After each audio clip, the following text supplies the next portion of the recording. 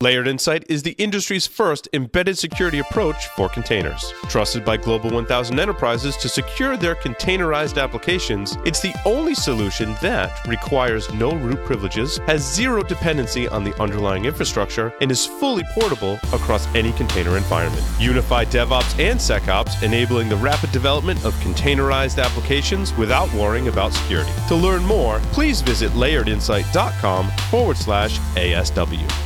Rapid7 powers the practice of SecOps. Using shared data, analytics, and automated workflows, SecOps unites IT, DevOps, and security teams to make security an outcome of innovation. Rapid7 combines technology, expertise, and advocacy to drive vulnerability management, application security, incident detection, and log management for more than 7,000 organizations worldwide. Power up your SecOps practice with a free trial at rapid7.com/securityweekly.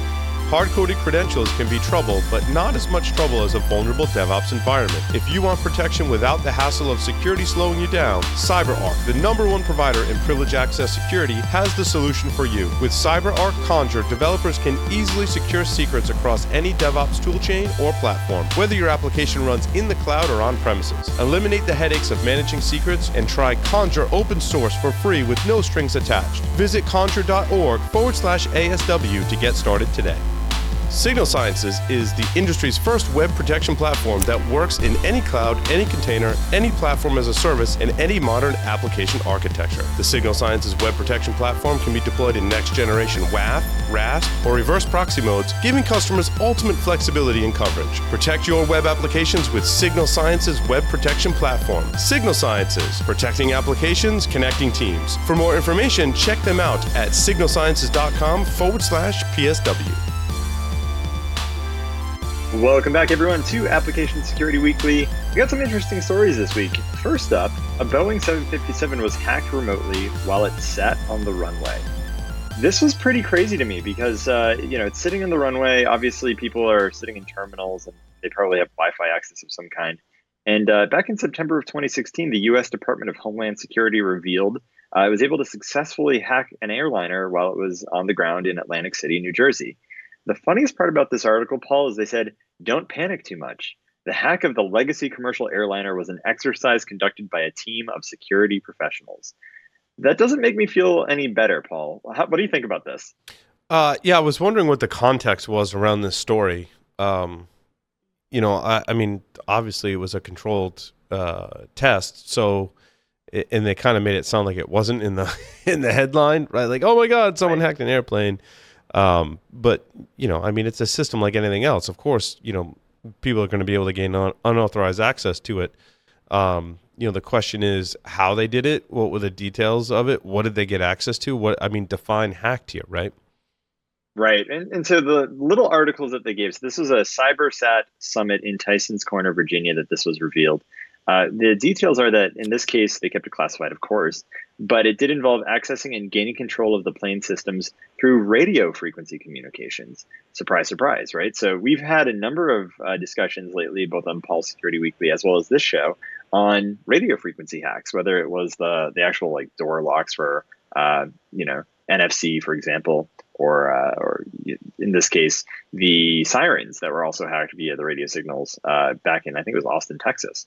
So I think this is yet another situation where basically they've depended too much on radio signals or radio frequency communications to planes that in the past people didn't have the technology to actually, generate the kind of radio signals they need to generate to talk to these things. And well, now they can. So the thing that I got out of this, though, which to me I thought was, I don't know if it was crass is the right word, but at the end of the article, they stated that the cost to change one line of code on a piece of avionics equipment is $1 million, and it takes about a year to implement. So in effect, it would bankrupt a company such as Southwest Airlines if they had to go ahead and update the code and update the systems on those planes. And in my mind, it's a situation of, yes, it is a localized attack if someone has to be in an airport to mess with the plane's avionics via radio frequency before it takes off. But even still, it's almost like, it's going to cost too much to fix it, so therefore we're not going to. Doesn't sound like the greatest excuse in this situation, which I thought was really, I don't know, Paul, do you have any thoughts to add here before we jump to a different story? Well, yeah, I think, it's a matter of risk, and there's a big difference between, I can get on and maybe access the in-flight entertainment system, and maybe plant something that tries to, Trojan or drive by everyone who accesses it versus controlling the plane's avionics equipment. Big difference there, right? And that's gonna, if the bug does cause, or the security vulnerability does cause that much to fix, you're going to balance that with the risk. Now, we don't know exactly the details of the attack, so it's tough for us to say. Let's just hope, because most of us get in airplanes more than a couple of times a year, that it's nothing major, right? Right. Well, not to mention too, right? If you can do malicious things that not only just affect the in-flight entertainment, but the actual avionics, right? And you're sitting in an airport, you could hit hundreds of planes in a Sure, single day, right? sure. Because it's the 757 and the 737 models are pretty popular, especially by I think Delta flies those as well as Southwest and others, right? So to that end, it's like a situation of here's hoping, but at the same time, as we've come to find it, in many cases, malicious actors get very creative with the ways that they adopt what is otherwise state agency techniques and tactics, right? So I think it's probably a matter of time before someone manages to figure out what was done here. But then again, getting your hands on or getting near a 737 or 757 to practice this sort of thing is not easy to do.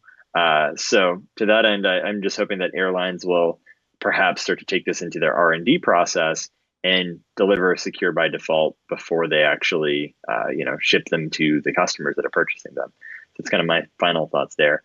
I did want to skip ahead to the Twitter story here, which was late breaking news. I think it was Thursday of last week, where Twitter said all 336 million users should change their passwords because in this case, the company found that they were storing user passwords in plain text and an internal log as part of their system. What was most interesting about this to me is they use bcrypt, and as does GitHub, who had a similar issue earlier in the week affecting a smaller number of their customers. And that they are logging anything that could be related to credentials before it actually gets hashed was most interesting to me in particular. But the thing that I find kind of ironic here is I think that as we get closer to GDPR being delivered here in a few weeks, we're going to see more of this story because people are going back and looking for things like, Yeah. log files with passwords in them. Paul, do you have anything to add? I think it sounds to me, if I had to venture a guess, there's usually debug code involved that someone accidentally left in that is Yep. writing it to a log file before the encryption process takes place. Which, the likely scenario is that nobody unauthorized had access to that log. I think Twitter is rightfully so erring on the side of caution and saying, well, if someone did get into one of our systems and did obtain a copy, everyone should change their passwords just in case. I don't think that's the case, although we'll never truly know unless someone claims to have everyone's Twitter password. I also thought it was astonishing that Twitter definitively said it was like everyone's password. Like there wasn't a subset. We talked about the RSA leak, right? It was a subset of the people, and a lot of these attacks are sometimes subsets of the. This was the every single Twitter user, which was kind of concerning. The scope of the hack, certainly, Yeah. and the other bad thing about this, which is why I also believe that Twitter kind of sounded the alarm, was it was in clear text. Like it wasn't even the encrypted one where you'd have to crack them to get out. A lot of the password leaks we've seen in the past involve some level of cracking, and not that that's necessarily difficult, depending on how they encrypted it. But when you think about the volume of 300 million plus users, that's a lot of cracking. And I mean, sure, you have targeted attacks, but it wasn't even necessary. So this was bad for those reasons. I think there's probably a developer that had a heart attack or is on a downward spiral because they're the ones that left the debug code in, and I feel bad for whoever that person is. Yeah, yeah. And honestly, though, the funniest thing about this is I get the feeling that there's probably a library in use that both Twitter and GitHub are using that caused this behavior to present itself. And so I suspect that at some point we may get a postmortem on it. I just hope that it comes sooner than later because I guarantee you there's other companies that could probably, derive some lessons from this as well. But at the same time, I'm sure that folks like Twitter and GitHub are a little bit tight-lipped about exactly how this presented itself, maybe out of embarrassment, or maybe just simply out of trying to protect companies from having mass panic as a result of the fact that they're also using this bad library. And there's no definitive way for you to know unless you go look at the code that maybe you implemented it badly. But that's kind of my suspicion at this point, is it's related to something in one of the libraries that they're using that caused this behavior to present itself. I also think it's worth the headache of maintaining two-factor across your accounts. Yes. Which, to be quite honest, is a headache. Because sometimes you get a YubiKey, sometimes you get a text message, and sometimes you get an authenticator app. There really isn't anything that I've discovered when you're using other people's software applications that it's kind of like, oh, I have this one two-factor authentication thing. Like Facebook supports one type of YubiKey, the last I checked. Some services offer just text messages. Some let you choose between authenticator and text message. Some use the text message as a backup to your authenticator, which you might as well just dumb down to the least secure two-factor if you can't turn that off. And then if you turn that off and you're not good about keeping your phone or backing up your authenticator app settings, which admittedly I haven't really figured out, when you get a new phone, all your authenticator app stuff goes away, and then you're in a potentially a bad place. For sure. And for me, the way that I generally deal with that, it's not the best practice, but it's a good one in my mind, is whenever you set up two-factor authentication, you have the ability to download a set of keys that you could use if you actually lost your phone or something codes of that nature. Yep, I had that, thankfully. Now, secure storage of that is hard, which is it's funny because what I ended up doing is I wrote a quick bash script that basically runs things through, I think it's OpenSSL. I forget the exact library that it uses, but it allows you to AES 256 encrypt anything with a password. So what I end up doing is I always download that file. I actually have it up on my GitHub, so github.com/and-my-hacks/scripts has my encrypt and my decrypt shell script files. And so I literally just run it through that. I set a password to it. I put that password in my password vault. And now I've got that file stored with all of my keys securely. Right. Outside and then generally I put that on and outside of your password vault, right? I mean, because you could put those backup codes inside your password vault as like a note or something, but one could then call into question, like, you've got your both factors of authentication essentially in your password vault. And I also know LastPass has something where they can manage those codes, which I haven't enabled because I'm paranoid, right? I don't want my factors mixing in with each other, right? Right. And so for me, I usually put those on like an external hard disk as well, right? So my threat vector is literally twofold. Someone has literally stolen my external hard drive, and first of all, they have the password to that external drive that's already encrypted by itself, but then they must have access to my password vault as well. So I am limiting my factors of risk there pretty heavily. So that's probably the best way to deal with the situation in my mind is, first, yes, set up two-factor or multi-factor authentication of any kind. The inconvenience is worth it in my mind when you run into these situations. When you get notified by haveibeenpwned.com, thank you, Troy Hunt, that you've got there is a breach and your password may have been involved in that breach, or your hashed password may have been involved in that breach. Having that second factor gives you time, right, to address that appropriately, which I think is important. Moving on from that, though, I did want to talk about how under the "if you build it, they will come" story number one, which is how somebody tried to hide a backdoor in a popular JavaScript NPM package. This package was specifically the get cookies package, which is relatively new, but it was actually bundled up into other packages, such as the mail parser package, as a dependency. And so the backdoor mechanism in this case would allow for people to effectively grab browser cookies, which, by the way, most websites use those for session management. And in this case, it would allow them to input arbitrary code into a running server and execute it. So effectively now you're running your server with the get cookies functionality to validate your sessions as the server administrator that has written this application that happens to rely on get cookies. And the backdoor now allows effectively, literally, like remote code execution against your box because you're using that library. Now, I feel like we talked about exactly this problem in like episode 3 or episode 4, which was fictitious at the time of us discussing it just a couple of months ago, and here we are in May, and it's happened. Someone's already tried to do that.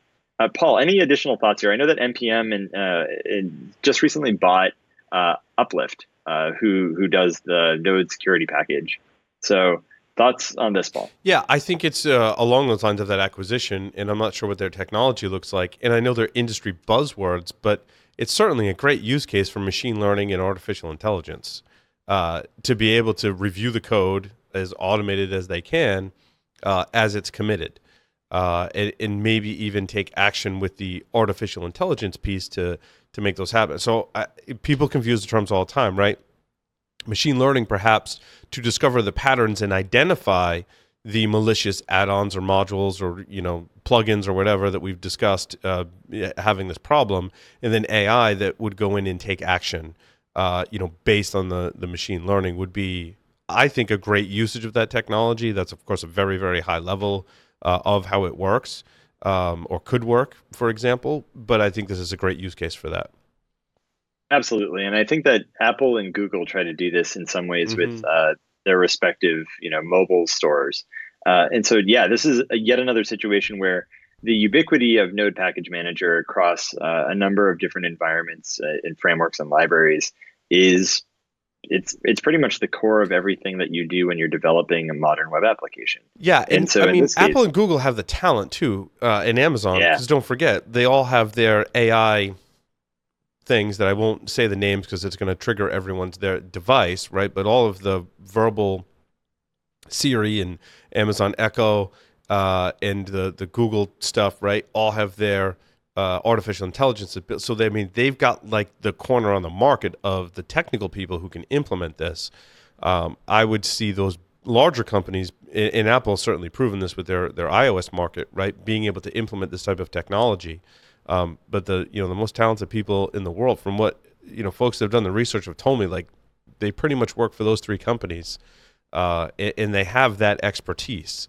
It'll be interesting to see if there are newer players that can bring to market this type of technology, specifically in this case, to protect malicious software from entering an ecosystem.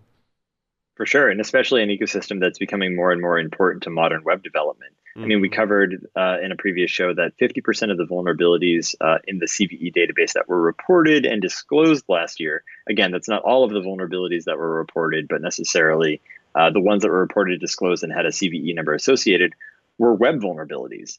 And here we are talking about a package that's used in a web server that ultimately allows for remote code execution. The thing that I found interesting about this, I think 80% of those are WordPress plugins too. Probably, I would not be surprised. Pretty high percentage. That was the case. Yeah. But what was interesting about this is, in this case, it was Mail Parser, which was a deprecated package that had the get cookies package as kind of a dependency. And even though Mail Parser was deprecated, it still had over 66,000 weekly downloads. I'm blaming Stack Overflow here. I'm willing to bet that there's probably some serious articles about doing parsing or mail parsing in this case with webmail of some kind, I'm sure is what the applications are related to, that says to use Mail Parser, even though it's a deprecated package. So to that end, it's like, okay, here's the situation that we were most afraid of, is people are using the knowledge that exists, which, by the way, is still dated and the knowledge base itself hasn't been deprecated, just the package that they talk about. And it begs the question, Keith, in a development process, how do you discover and identify packages that your application is relying on that don't necessarily have a vulnerability, right? And the package isn't broken because I'm still able to pull it down, but how do you identify those as deprecated and make a note to the developer to say, it might not be critical like right now, it's not on fire, but by the way, this package has been deprecated and you might want to go out and find something else because there's no more updates coming to this particular package. That's something that I had not considered in our discussions on this show. As a developer, admittedly, you generally just ignore the warnings that you're getting when you pull it down and you just keep going. And now that I think about it, in our own internal application, I have seen that error. And I have largely ignored it because I'm like, oh, that's not a priority right now. But now in the context of our conversation about this vulnerability, I think it's something that we have to pay attention to. In that sense, in Python, it tells you when you start up your application that there are deprecated packages. So that's something you could certainly monitor and parse the logs, and with something like Jenkins or whatever, something in your process could identify that and tell you, and you would Yeah. probably still just ignore it. Most of the time you ignore it because you want it to work, and it's Mm-hmm. the fragile infrastructure problem, right? If you have not got the Docker containers loading this appropriately, where you can go and break this and see if you can actually get it to work appropriately, and kind of bang around on it, yeah, you're not going to fix it ultimately as a developer, which is the most unfortunate thing here. But back in August of last year, npm actually did remove 38 JavaScript packages that were seen as malicious, Mm-hmm. and apparently this similar things happened with the Python package index, where they found in this case, let's see, does it say? It doesn't say in this case, but they did find a number of vulnerabilities in a similar scenario where you Mm-hmm. had dependencies that were deprecated that had malicious code in them. So if you see those warnings, do not ignore them. Actually try to go take a deeper look, It's good because advice. as much as it might be working today, first, as a security team or as a developer, build resilient development processes, and then go fix everything as much Mm-hmm. as possible. I know we have a few minutes left here. I also wanted to cover a couple of things. First, there was under story number 2 for the if you build it section that you can finally encrypt Slack messages. So I know that we talked, I think, on a previous show about how Slack allows any admin to read any message that you've sent in private DMs or otherwise on Slack. It is a specific setting that managers of a Slack channel can leverage.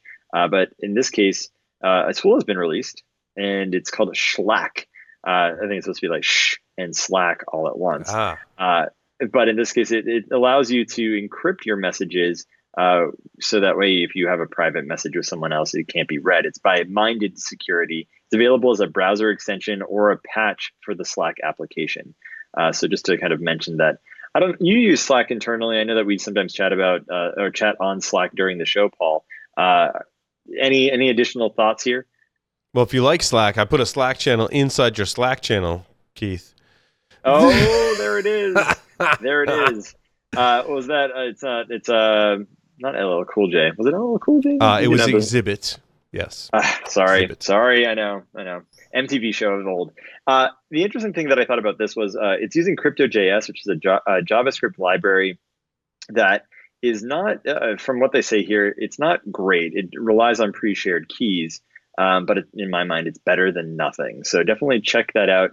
That's story number 2 under the if you build it, they will come section. So it sounds like it's kind of like OTR was for Yeah. like Pigeon and stuff like that, and it was over various protocols, instant messaging protocols, that if you generated a key, you could do a key handshake with someone else who had generated a key.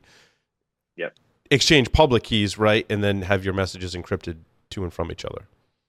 I think in this case, it's exactly a pre-shared key, but don't share it inside of Slack because that defeats the whole purpose, because someone could go read that pre-shared key and therefore they're not listening to your conversations, right? Like, so in effect, you need to, under a different encrypted channel, share the pre-shared key that you're going to use for your Slack discussions, so that way they can be encrypted now as well. So, we ought to get Jeff Mann on to talk about this, because that man knows crypto better than anyone It's true. alive, as far as I'm concerned. Well, maybe not anyone alive, but most people I know personally. And so I'd love to get him to come on and talk about crypto. Moving ahead, because I did want to cover a couple of things.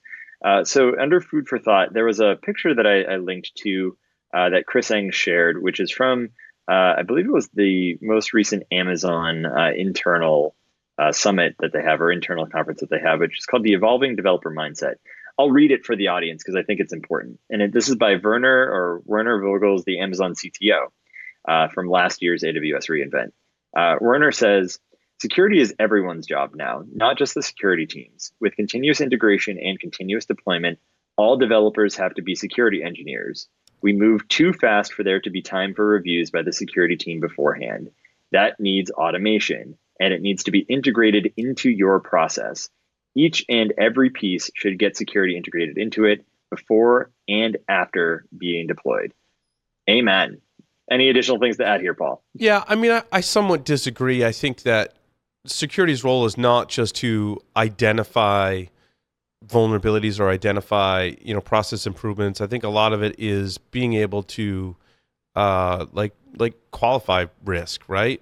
And Yeah. and describe risk and paint a picture, and help do the threat modeling and just take into consideration all of the security controls and all of the security risks, and help developers with that. I mean, it's one thing to tell developers, well, you always have to be running the latest version. Like, we all know that's not going to happen. You have to put it in context. So Right. I do see a security role living for the foreseeable future, if not to like rubber meets the road security, but helping with that process, and bringing the knowledge of and experience of security, because developers still need to be focused on developing code. And sure, they're going to play a larger role, I think, in the execution, but there's still that architecture phase that needs to happen. And I think security is going to play a role in that process. In fact, I'll talk about it in my talk on Wednesday.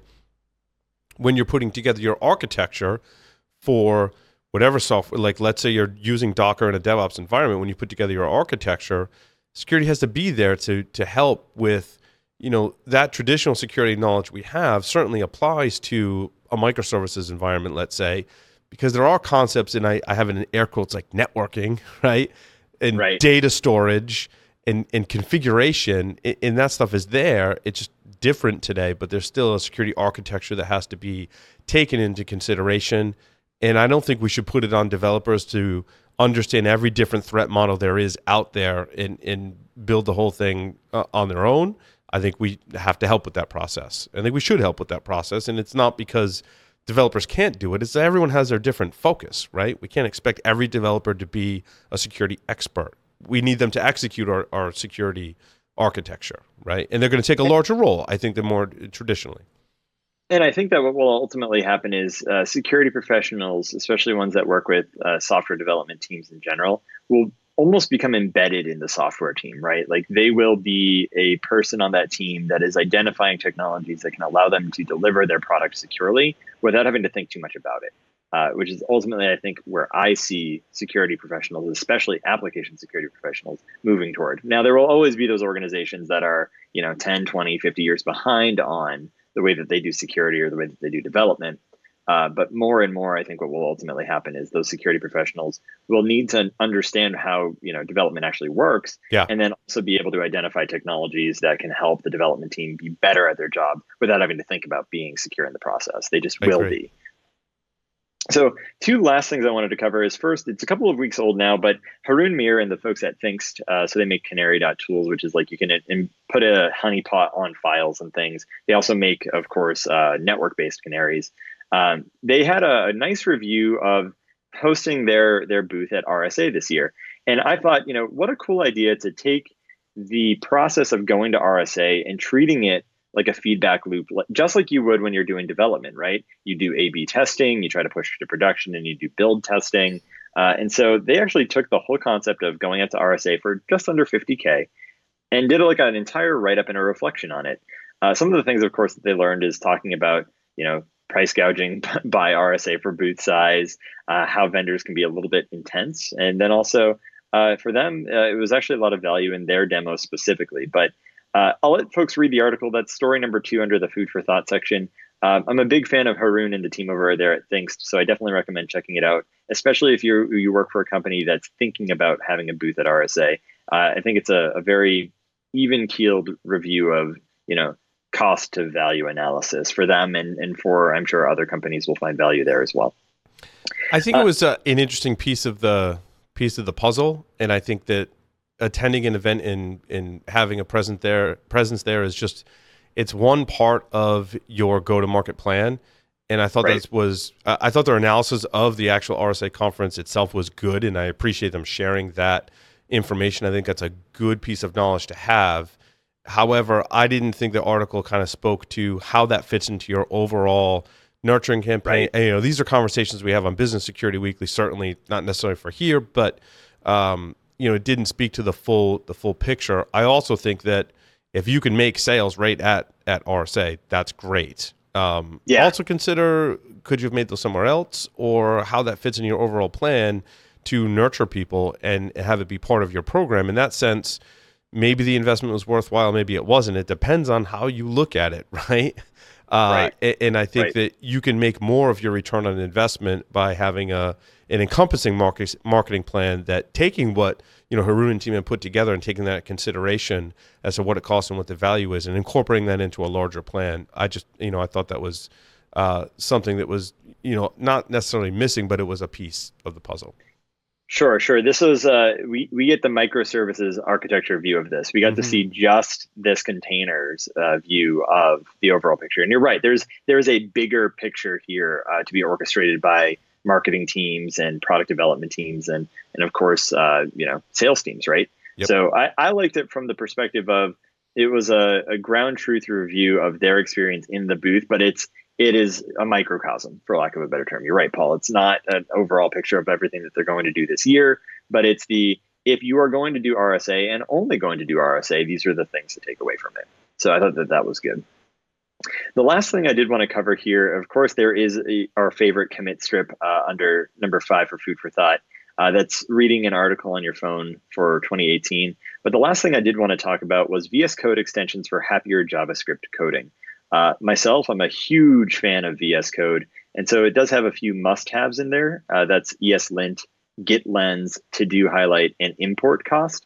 Of those, the one that I'm going to highlight here is the import cost plugin, which quite literally will tell you in almost like a commented fashion next to every import you do in your code, how large of an import it is that you are now inferring, whether that's 64 kilobytes or 5 kilobytes, which, as I'm sure you've probably seen, Paul, development today seems to just be using as much possible space on your system as it can consume. And so in this case, I thought that was kind of cool.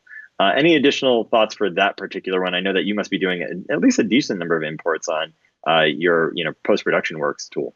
Sure. Yeah. And, I think it speaks to containers in one of your goals. And it's not something that's easy when you take an existing application, certainly, and start to put that in a container environment. To get your containers as small as possible is really hard, but it's really important, right? Like it helps with the entire flow of your DevOps process to have those containers be as small as possible, and looking at your imports is certainly part of that. So I like this tool that it can help me make sure that my containers are as small as possible, because that can, in large environments, that can have some pretty big impacts as to how much you spend in compute power, cost, like the whole development workflow, making that software development process as fast as possible really comes down to speed. I think it's one of the huge advantages between containers and virtualization is it gives you that ability to really trim down your containers. Yeah, absolutely. And especially like if you're doing that today with a JavaScript application, I know that, importing things from Node can be immense. And so if you're going to import just the piece that you need rather than the whole 9 yards, it's going to make your life a whole lot better. The last couple of nice to haves that they include for extensions is Prettier, which is a code formatter, Open in Browser, which I use personally, VS Code styled components, and bookmarks, which I thought was kind of an interesting concept. I went and grabbed it as soon as I saw it, which is basically bookmarking parts of your code if it isn't necessarily readable or you don't know exactly where a function is going to live because you have kind of disparate or dispersed code that you've written for different functions or different packages inside of your application. I thought bookmarks was pretty cool because now you can kind of quickly jump between things inside of your application. Because, Paul, as you and I both know, documentation is a pipe dream sometimes. Yeah, certainly. Cool. Well, with that, thank you everyone for joining us this week for another episode of Application Security Weekly. Remember to git commit and stay classy.